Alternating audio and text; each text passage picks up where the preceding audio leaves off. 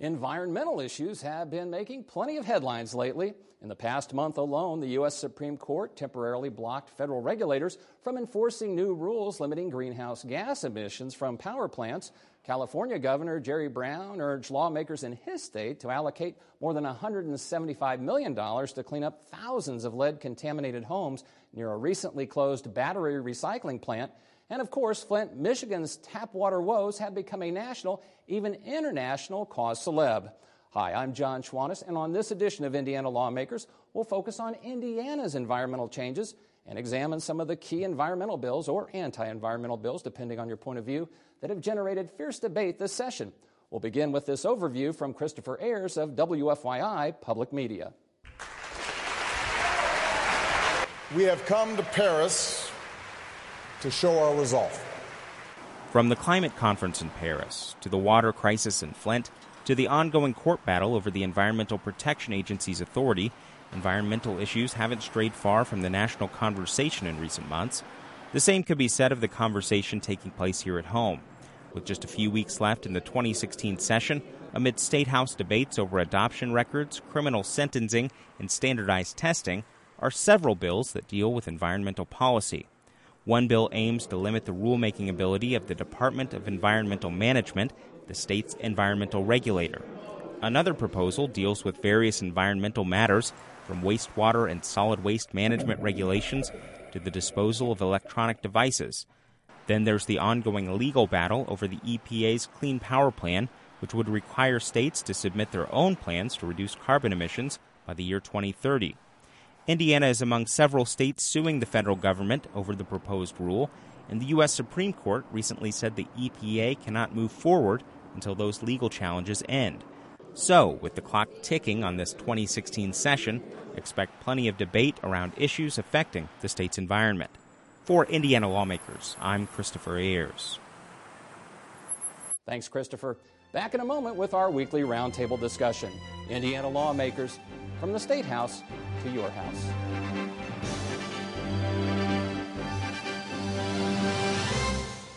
Purdue researcher Phil Owens is creating new ways to map soil functions, improve plant growth, and increase crop yields, leading through innovation and job creation. Purdue Research Foundation. Contact innovation at prf.org. Should Indiana's environmental rulemakers be barred from imposing guidelines that are more stringent than those set forth by the federal EPA? Should county officials be able to eliminate the solid waste management districts that the state mandated 25 years ago to promote recycling? And should Indiana get a better handle on just how much water the state's utilities are losing to leaky pipes?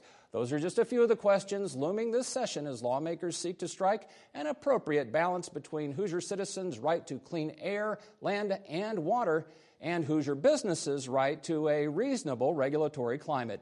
Here to explore the issue are Republican Representative David Wolkins of Warsaw, Chairman of the House Environmental Affairs Committee, Democratic Representative Matt Pierce of Bloomington, a member of that same panel, and Tim Maloney, Senior Policy Director at the Hoosier Environmental Council. Now, we had hoped to be joined today by Republican Senator Ed Charbonneau of Valparaiso, Chairman of the Senate Environmental Affairs Committee, but the inclement weather prevented him from being here this week. I don't know if that's a factor of global warming or global freezing or whatever, but that's an issue for another day, I suppose.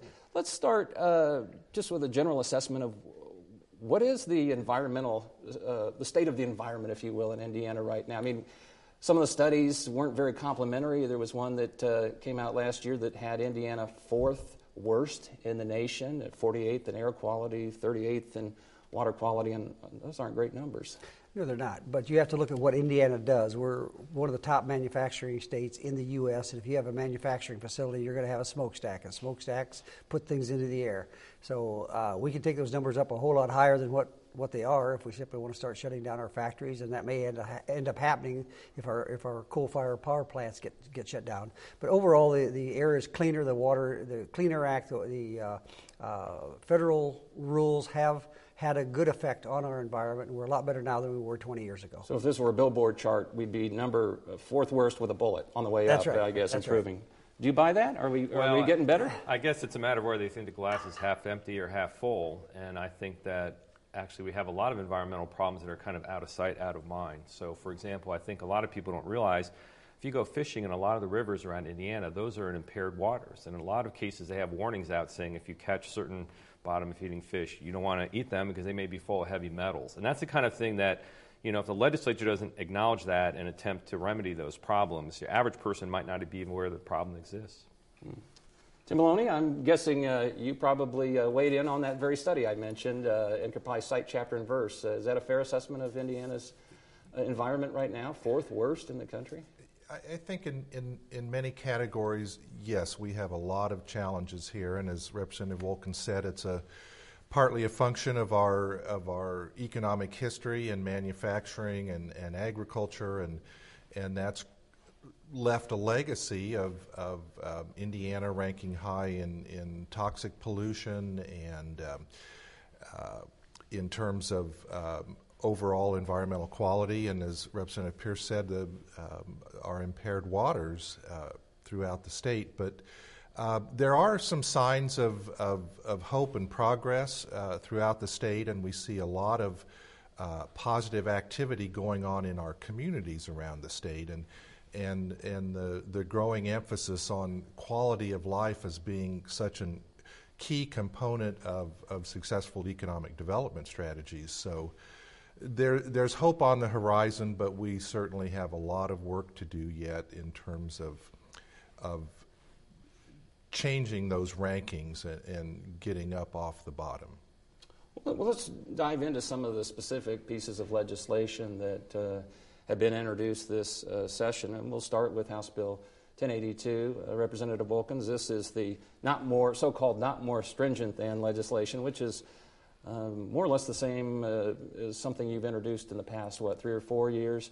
What is it you're seeking to accomplish? And we'll point out that now that as things work through the legislature, it probably it won't be in the fashion that you had initially introduced it, but we'll get to that in a minute. But what is it you wanted to do with this bill? What I want to do is make sure that future environmental regulators don't get carried away. I personally feel that the EPA has gone way above and beyond some of the authority that they have. And regulators regulate. That's what they do. I go back to many years ago. The item we had, in my mind, was very similar to what the EPA we have now. They were looking to regulate anything and everything, whether it was wetlands, whether it was emissions coming out of smokestacks. I just think that the regulations coming out of the EPA are strong enough. They're not a minimum standard. They're strong enough. And if they want to go above and beyond, which there may be cases where they can, then we as policymakers at the Indiana legislature should be the one to allow them to do that. So it's a matter of who gets to make the call whether you go above and beyond. Because like I said, we've gone above and beyond in a couple of instances. General Assembly has gone along with it, hasn't tried to stop it. So it's a matter of who makes the policy. Is it unelected people that are regulating, working in these agencies, or whether it is us as elected officials? And Matt Pierce, I'm guessing you have a different take on I do have a different approach. Piece of legislation. I did not support Representative Wilkins' effort on this point, but I think that you don't want to tie the hands of the state to create unique solutions to its environmental problems. And I haven't really had too many of my constituents saying those darn environmental people are over-regulating up there. And in fact, if you go back and look, IDEM was really created, I think, to actually protect the regulated community from the EPA, because if the state doesn't step up and address problems, then the EPA just does it out of Chicago. And so that's why people wanted a state agency they thought might be a little more responsive to their concerns. So I think that if you put in a really strict limitation on that, what's going to happen is time and again we're going to have some unique issue that needs to be addressed here in Indiana, and then we're going to have delays as we come back and get the legislature to perhaps approve what the IDEM might want to do. So I just think as a practical matter, it's not a very good approach. You know, in the whole tap water situation, the crisis, I guess we could call it, in Flint, Michigan, it was cited as an example, and I know there are differing opinions about whether Indiana could address that issue very quickly or not, but Tim Maloney, you've used that example as evidence of why the kind of no more stringent than legislation would be bad for Indiana, that if there were that kind of situation with a water utility in Indiana, that theoretically IDEM could not respond quickly enough. Is that?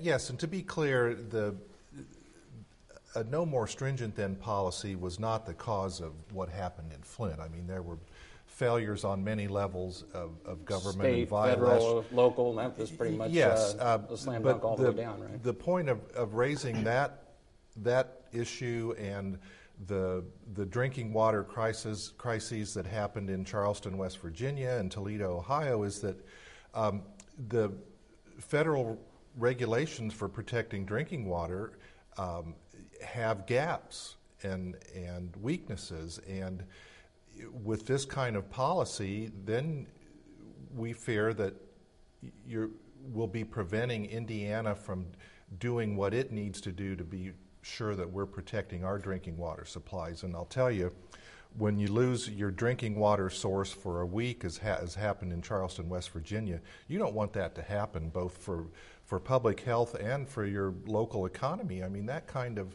outcome is just devastating, and we feel we need to be sure that in Indiana we protect all of our ability to protect health and the environment, and make sure that, as Representative Pierce said, we're not tying the hands of our professional environmental officials at the state agency. And yet, David Wilkins, your contention is that the General Assembly can be very nimble and could step into this Flint-type situation. We can step in a whole lot faster than what the regulated agencies. You go through rulemaking, everybody pretty much agrees it's an 18-month process. We're never out of session more than 10 months at a time.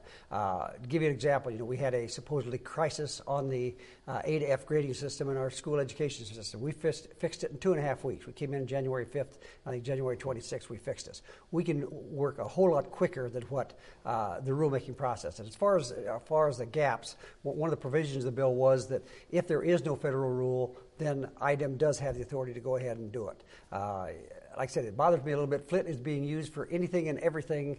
The Flint situation has nothing to do with no more stringent than. People made stupid decisions. They ignored the federal regulations that were there. So far, 5 people have lost it. They ignored the complaints. I mean, we don't need a law to make people act on complaints. I mean, people screwed up in Flint, no question about it. And so using that as a basis of, oh boy, we can't do it, I just don't buy it. Just this notion of nimbleness, if I could, though, we have a part-time legislature here. So theoretically, you mentioned never away from the State House for more than 10 months. In a situation like that, are you suggesting that a special session would be in order, or would it be utilized in environmental crises? No, or it wouldn't be 10 months fast enough for Wouldn't most be necessary. The IDEM already has emergency powers. They can issue orders for, I think, up to 90 days or whatever. So if there was an immediate health threat or something, they have the power and now to that would not have been affected by the bill issue. We made sure that it would not. John, the interesting thing is the governor of Michigan, who many have pointed to as the guy ultimately responsible for not managing that water system properly, several years ago, he vetoed a bill that would have required Michigan to have a no more stricter standard in several areas. And so I think that's kind of telling that someone who's getting attacked for not being very environmental also thought it wasn't necessary to have that kind of restriction. Now, the other thing you have to keep in mind, too, is when the legislature deals with environmental issues, it's in a fairly politically charged atmosphere, right? And so people are trying to win public support for or against something. And a lot of times when you're trying to decide how to craft a regulation at the end, you have a lot of horse trading, and it really becomes a political discussion rather than a scientific discussion, where to set some standard. Oftentimes, let's split the difference. When you're in a rulemaking scenario, public gets to comment. It's often a very technical discussion. You have experts from both sides that can weigh in. And then when the rulemaking board makes its decision, if someone feels they haven't followed the law or the proper procedure, you can then take them to court, and you can argue about whether they've been arbitrary and capricious in what they've done. So for highly technical areas, which environmental regulations awfully are, I think the rule board is better suited to make those kinds of decisions. Now, we are always free to come in after the fact when people sound the alarm bells. So we've had occasions over the years where people have said, wait a minute, IDEM's passing a rule or in the process of considering something we think is going to be terribly oppressive. And they come to the legislature, and we have the ability to say, don't do that, unless the federal government is requiring it. Would you agree, though, that even the Rules Board, 16 members, 11 of whom are appointed by the governor, that's not in a vacuum? They don't operate totally free from a political atmosphere either. That's true. They often reflect the philosophy of the governor that's elected by the people. But you'd still say that's that's a better shot at a. But at least they have to have a record. They have to collect information, and they have to justify their decision. And then people have an opportunity to go to a court if they feel they haven't really followed the law. And the Rules Board is one of the many checks and balances that we have in existing law to prevent agency and executive overreach. So the business community, the regulated interests are well represented on the Environmental Rules Board, and then the rulemaking process has lots of opportunities for public input, including from the regulated interests, and then the Attorney General and the Governor both review rules, and the General Assembly is the ultimate check and balance. They can step in at any time and change what an agency has done. So that's one of the reasons why we think that this policy is just totally unneeded, because we have all those checks and balances. Well, unneeded. You also, it seemed to really be a thorn in your side, and I'm talking about the Hoosier Environmental Council and other activists. You saw kids being brought in to lobby last week and so forth. I mean, why is this more than any issue? You know, you've had the gun sights on this bill in a way I haven't seen necessarily with other bills. Is this that dangerous? Well, we think it's pretty dangerous in terms of just setting a policy that says, you know, we're going to leave Indiana's health and the environment to the feds, and not be sure we have all the tools at our disposal to take action if we need to. And you know, Representative Pierce mentioned Michigan. Utah had a no more stringent than law, which they just repealed last year because they found that it was keeping them from solving a chronic air quality problem in Salt Lake City. And Utah is a very conservative state, and the Republican legislator who sponsored the repeal said, you know, Utahns are not the type of people who sit around idly and wait for the federal government to solve our problems. Well, I have no credentials as a mind reader, but something tells me, David Wilkins, you have something to say about this since it's your legislation. On the rules, politics plays a big part in that. You know, we say that we have an Environmental Rules Board that it's represented by different, you have somebody from the farming community, somebody from the health community, and so forth. But I go back, I've been here a long time, and I remember when we had the 3 boards, there was an appointment on one of the boards where the person, their background had to be in business. And our governor chose a rabid environmentalist who happened to have a little part-time cake baking business out of her home. Cookies or cakes or something. That was the business representative. Games were played with that as well. So there is politics involved on the rules board as well. So, I mean, and the notion, I know Tim just said you'd be uncomfortable leaving it to the feds, but in fact, your argument is you'd be leaving it to 150 elected officials in the ultimate decision, yes, because we're supposedly the policymakers and we are elected by the people. A lot of there are 19 states now that I believe still have some form of no more stringent than, and a lot of it depends on who's running the show, whether it's a Republican legislature or a Democrat legislature. And once the bill came out of Senate Environmental Affairs this week, it was dramatically altered. In fact, now it's basically a requirement that the Rules Board and IDEM provide an annual report on bills, or I should say rules that are being considered or being pursued. Fair? You can live with that? Well, that's a much better improvement, and you know the legislature can never have enough information. So to get those reports, that's a fine everybody reads every word. Exactly. I mean, I'm not sure if it'll really have that much of an impact, but that's obviously, from my perspective, much more preferable to leave the flexibility with the rulemaking body, and then have us kind of monitor what they're doing. And if we think that somehow they're out of bounds, then we can have that debate within the legislature. And Tim Maloney, you view this as a victory? It's definitely progress, and I think we would be comfortable with this outcome, and hopefully this will resolve the no more stringent than issue for coming years. Until the 5th consecutive year it's filed. Now, you had filed some amendments or suggested that there might still be some wiggle room because we all know nothing really is over until the session is gavelled, sine die. It is a small step in the right direction in my mind. It does not solve the problem, so we're still working on it, and we may have tighten it up just a little bit more before we're done. Okay, interesting. Stay tuned. Got to have a cliffhanger. Solid waste management districts. They also, the SB 88, SB 366. One would have done away with property tax support for these districts, which I think more than 50% of the nearly 70 districts statewide rely on property taxes. That was withdrawn, and what was left was 366, which again would have given county commissioners, a majority of county commissioners, the opportunity to back out of these districts. And again, that too has been changed to a certain extent. But Matt Pierce, good idea, bad idea, somewhere in the middle? Well, I mean, it's hard to argue against, local option, local control. But I think in reality what's going on here, excuse me, is I think we have some waste haulers and some local people who don't like paying any kinds of taxes at all. And some solid waste districts have some taxing authority. And they've been kind of every year coming at these districts trying to eliminate them.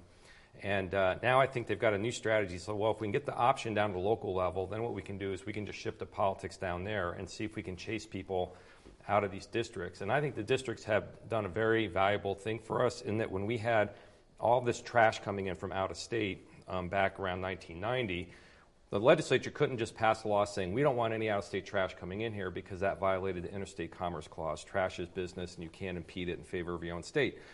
But individual counties making decisions about what comes in and out of their county affects Indiana counties around them as well as the wider trash hauling industry. So therefore, it doesn't violate the Interstate Commerce Clause. So I think we still need that fail-safe to ensure that we can regulate what's coming in, or at least local communities have some ability to control that. And then the other thing is, I think the solid waste districts, by kind of aggregating the demand and helping manage the solid waste kind of flow of things, has been able to get better value for their constituents. Instead of having each individual community perhaps having to negotiate with a private hauler about who's going to handle their stuff, they can kind of come together as a county or multiple counties and offer up private industry a long-term contract with greater volume, and you can drive the cost down. Economies of scale, I guess. Dave Wilkins, just as the Senate had tweaked your legislation, you tweaked this legislation and put some more safety mechanisms in there. Now it's not just the commissioners, but I believe the county council would have to weigh off on it, and there'd be a public hearing, et cetera, et cetera. Yeah, why the changes? Changes. Well, a lot of the changes were simply the actual details of how a lot of our districts are set up as single county districts. Some of them are multi-county, and the remedy they had for undoing them didn't fit all of them. So we put in some changes to make that happen. As far as whether or not it's a good idea or a bad idea, like I said, 25 years ago, 1990, Senator Gard and I were the two that put the bill in effect. At that time, we had a shortage of landfills. And conditions are different now. The majority of the solid waste districts are doing a great job. I think there will only be 4 or 5 that probably will do away with it and let the private sector take over. The county has to figure out what to happen, because it can't happen. Indianapolis hasn't had a solid waste district ever, and I haven't heard that many things other than the fact that they don't do enough recycling is the only complaint we've had out of that. So it's funny. I mean, this is a local control issue. We all love local control if it fits what our goals are. We go back and forth on it, and this is a local control. If the local community, local commissioners, and county council think that it can be handled by the private sector, then so be it. Let them do it. Although, Tim Maloney, you've suggested that Indiana's water supplies could be at risk if, in fact, there was a wide-scale abandonment of solid waste management districts. Yes, the solid waste districts have been, and the law that created them have been, provided great benefits to Indiana in terms of diverting recyclable materials and reusable materials from landfills and helping keep household toxic waste out of our water supplies with their tox drop programs. I mean, those are great services that have led to better environmental quality. So we think as this legislation goes forward, that we should be extremely careful about being very thoughtful and deliberative in the process of whether a community decides to do away with a district. But there are... We're going to have to leave it there. That's time flies. And will say that what you've served up today is anything but solid waste. It's been very enlightening. I feel I know more about the issue than when I sat down, and I chalk that up as a good conversation. I'm sure viewers and listeners will feel the same way. Again, my guests have been Republican Representative David Wilkins of Warsaw, Democratic Representative Matt Pierce of Bloomington, and Tim Maloney of the Hoosier Environmental Council. As the General Assembly winds down this session, several bills that would restrict abortion are ramping up. Should make for a lively discussion on the next Indiana Lawmakers.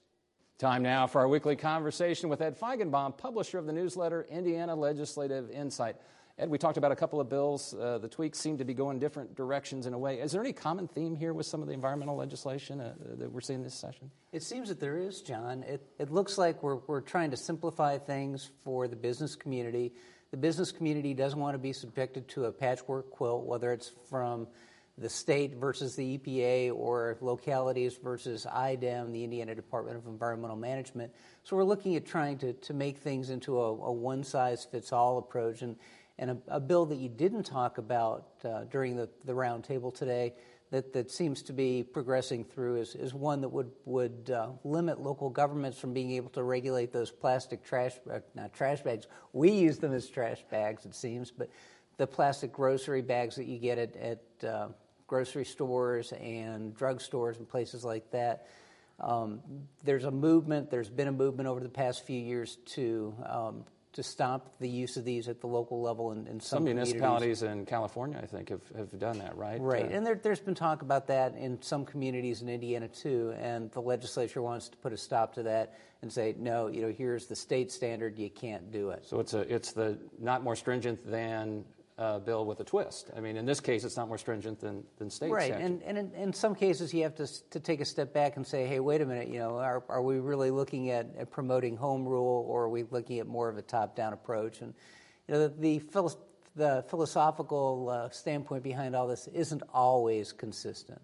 Flint has brought the environment back in the public's attention, but is it as potent a political issue as it was, say, 20 years ago when everybody was concerned about trash, where to put it, and PCB contamination? I mean, it seemed like it was even bigger at one point. It's potentially an issue, and it's an issue if something happens. Otherwise, we tend not to think about it. We don't think about where we put our trash.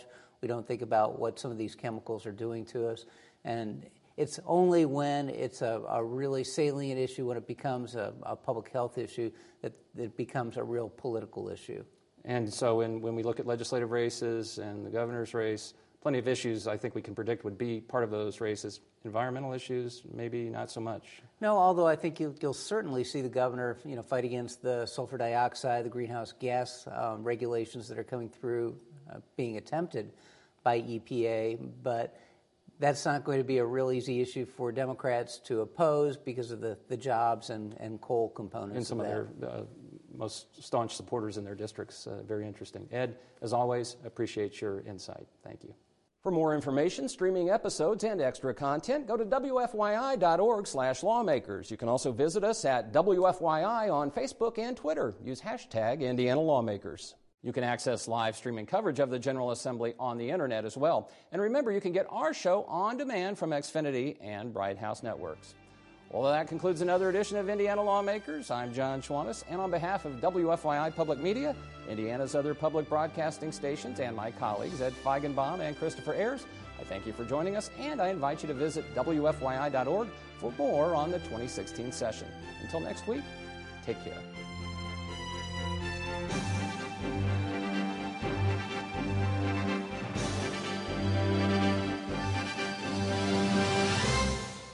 Purdue researchers are finding new ways to treat cancer, provide drug-free therapies, advance wound repairs, reduce chronic illness symptoms, helping people, changing lives. Purdue Research Foundation. Contact innovation at prf.org.